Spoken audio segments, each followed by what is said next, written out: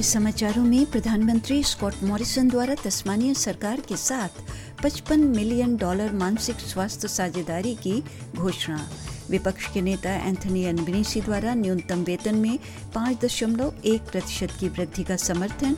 और मेलबर्न में अगले महीने होने वाला अर्जेंटीना और ब्राजील के बीच फुटबॉल मैच रद्द।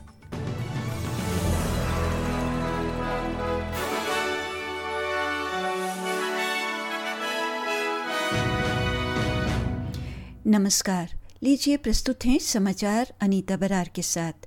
फेडरल सरकार ने मानसिक स्वास्थ्य पर खर्च को बढ़ावा देने की घोषणा की है। प्रधानमंत्री स्कॉट मॉरिसन का कहना है कि ये फेडरल और तस्मानिया सरकारों के बीच $55 मिलियन की साझेदारी है, जिसमें फेडरल सरकार लगभग $46 मिलियन का योगदान कर रही है। श्री मॉरिसन ने उत्तरी तस्मानिया में बास के मतदाताओं में नीति की घोषणा की है। ये देश की सबसे सीमांत सीट है। लिबरल एमपी ब्रिजेट आर्चर के पास 0.4% की बढ़त है। सुश्री आर्चर का कहना है कि आत्महत्या के मुद्दे से निपटने के लिए धन की आवश्यकता है। We can do more to try and reduce the suicide rate. Again, with suicide, something that I've unfortunate personal experience of losing my stepsister to suicide, and I have seen the impact that suicide has had on small communities like mine across Tasmania as well. If we can stop one person from taking their life, then these services will be worth. धन का उपयोग Burnie, Devonport और outer Hobart में 3 मानसिक स्वास्थ्य clinic स्थापित करने के लिए किया जाएगा। फेडरल ट्रेजरर जॉश फ्राइडनबर्ग ने विपक्षी नेता एंथनी अल्बनीज़ी पर अपनी आर्थिक नीति बनाने का आरोप लगाया है। श्री अल्बनीज़ी मौजूदा मुद्रास्फीति के स्तर को बनाए रखने के लिए न्यूनतम वेतन में 5.1% की वृद्धि का समर्थन कर रहे हैं। हालांकि उन्होंने फेयर वर्क कमीशन को इसे प्रस्तुत करने का वचन नहीं दिया है। लेकिन श्री फ्राइडनबर्ग का कहना है कि श्री अल्बनीज़ी की प्रस्तावित वृद्धि मुद्रास्फीतिकारी होगी और उनका दावा है कि लेबर पार्टी के फ्रंट बेंचर जिम चार्मर्स और जेसन क्लेयर ने श्री अल्बनीज़ी की स्थिति का खंडन भी किया है।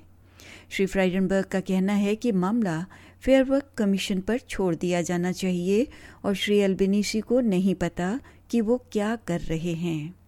It will be for the Independent Fair Work Commission to make their determination. Now, this was the Labor Party's position until the Leader of the Opposition had another thought bubble, where suddenly he made a commitment to a 5.1% increase. People know that Anthony Albanese is simply not up to it.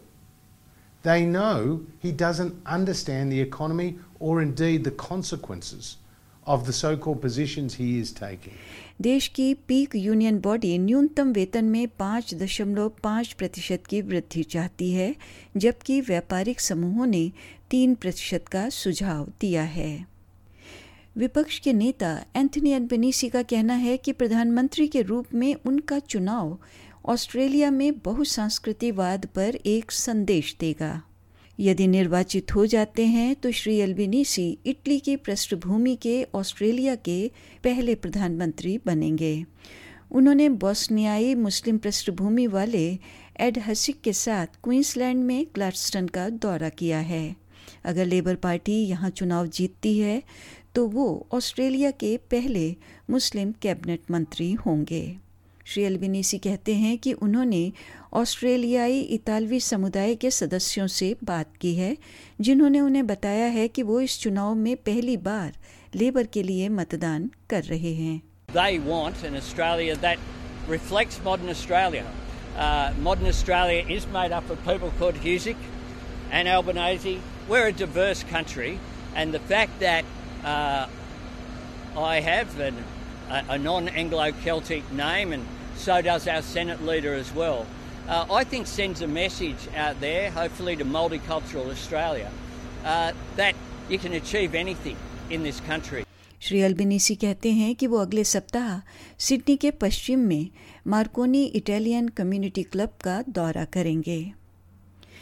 Melbourne के inner south east में आज सुबह तड़के लगी आग ने kindergarten के रूप में इस्तेमाल किए जाने वाले साउथ यारा चर्च के एक हिस्से को नष्ट कर दिया है।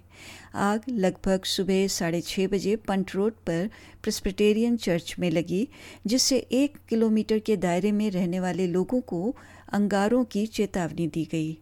लगभग 30 अग्निशामकों ने आग पर काबू पाया। एक अग्निशामक गर्मी से पीड़ित हुआ और उसका इलाज पैरामेडिक्स द्वारा किया गया था। वहीं एक दूसरे के हाथ में पानी की नली फटने से चोट लगी। फायर रेस्क्यू विक्टोरिया के घटना नियंत्रक मिच सिमंस का कहना है कि इमारत के सामने के हिस्से को तो बचा लिया गया है, जबकि पिछले हिस्से को काफ़ी नुकसान हुआ है।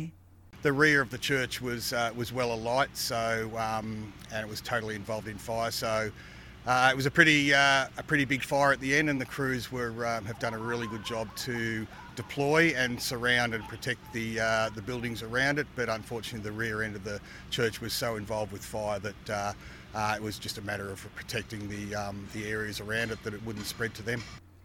आग लगने का कारण ज्ञात नहीं हुआ है।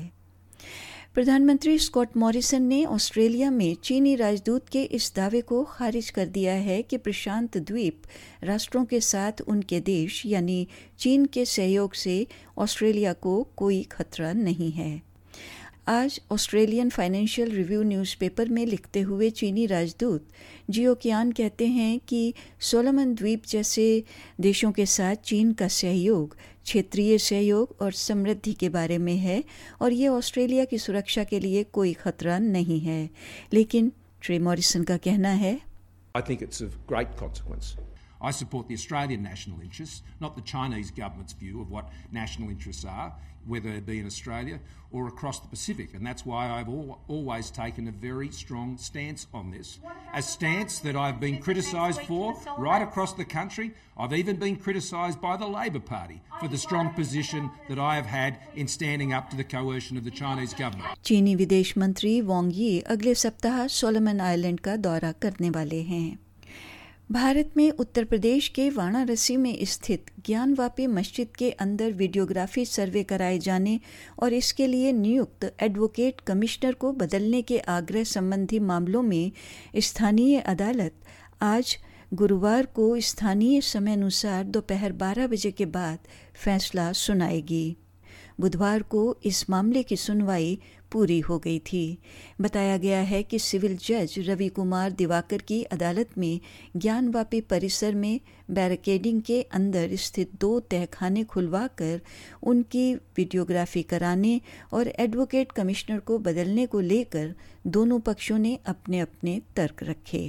कोर्ट आज वीडियोग्राफी के लिए अगली तारीख दे सकती है और कमिश्नर बदला जाएगा या नहीं, इस पर भी फैसला सुनाएगी। हिंदू पक्ष जिन 2 तहखानों को खोलकर उनकी वीडियोग्राफी की बात कह रहा है वो मस्जिद के ठीक नीचे हैं। जैसा कि विदित है, विश्व वैदिक सनातन धर्म के पदाधिकारी जितेंद्र सिंह विसेन के नेतृत्व में राखी सिंह तथा अन्य ने अगस्त 2021 में अदालत में एक वाद दायर कर श्रृंगार गौरी के नियमित दर्शन पूजन और अन्य देवी देवताओं के विग्रहों की सुरक्षा की मांग की थी।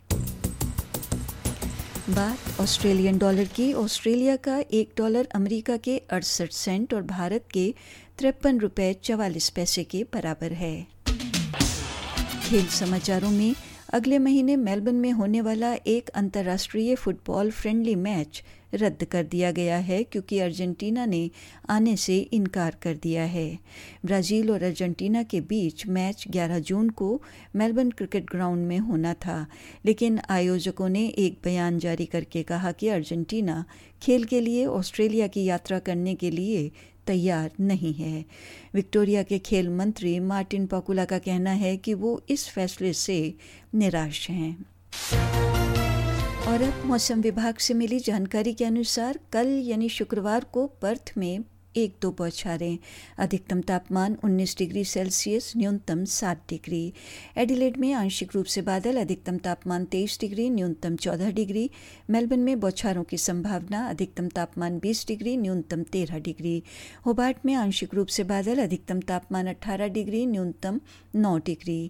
कैनबरा में बौछारों में राहत, अधिकतम तापमान 19 डिग्री, न्यूनतम 11 डिग्री। सिडनी में 1-2 बौछारें, अधिकतम तापमान 26 डिग्री, न्यूनतम 17 डिग्री। ब्रिस्बेन में बारिश रहेगी, अधिकतम तापमान 24 डिग्री, न्यूनतम 20 डिग्री। और डार्विन में आंशिक रूप से बादल, अधिकतम तापमान 31 डिग्री, न्यूनतम 25 डिग्री सेल्सियस। और इसी के साथ समाचार समाप्त हुए।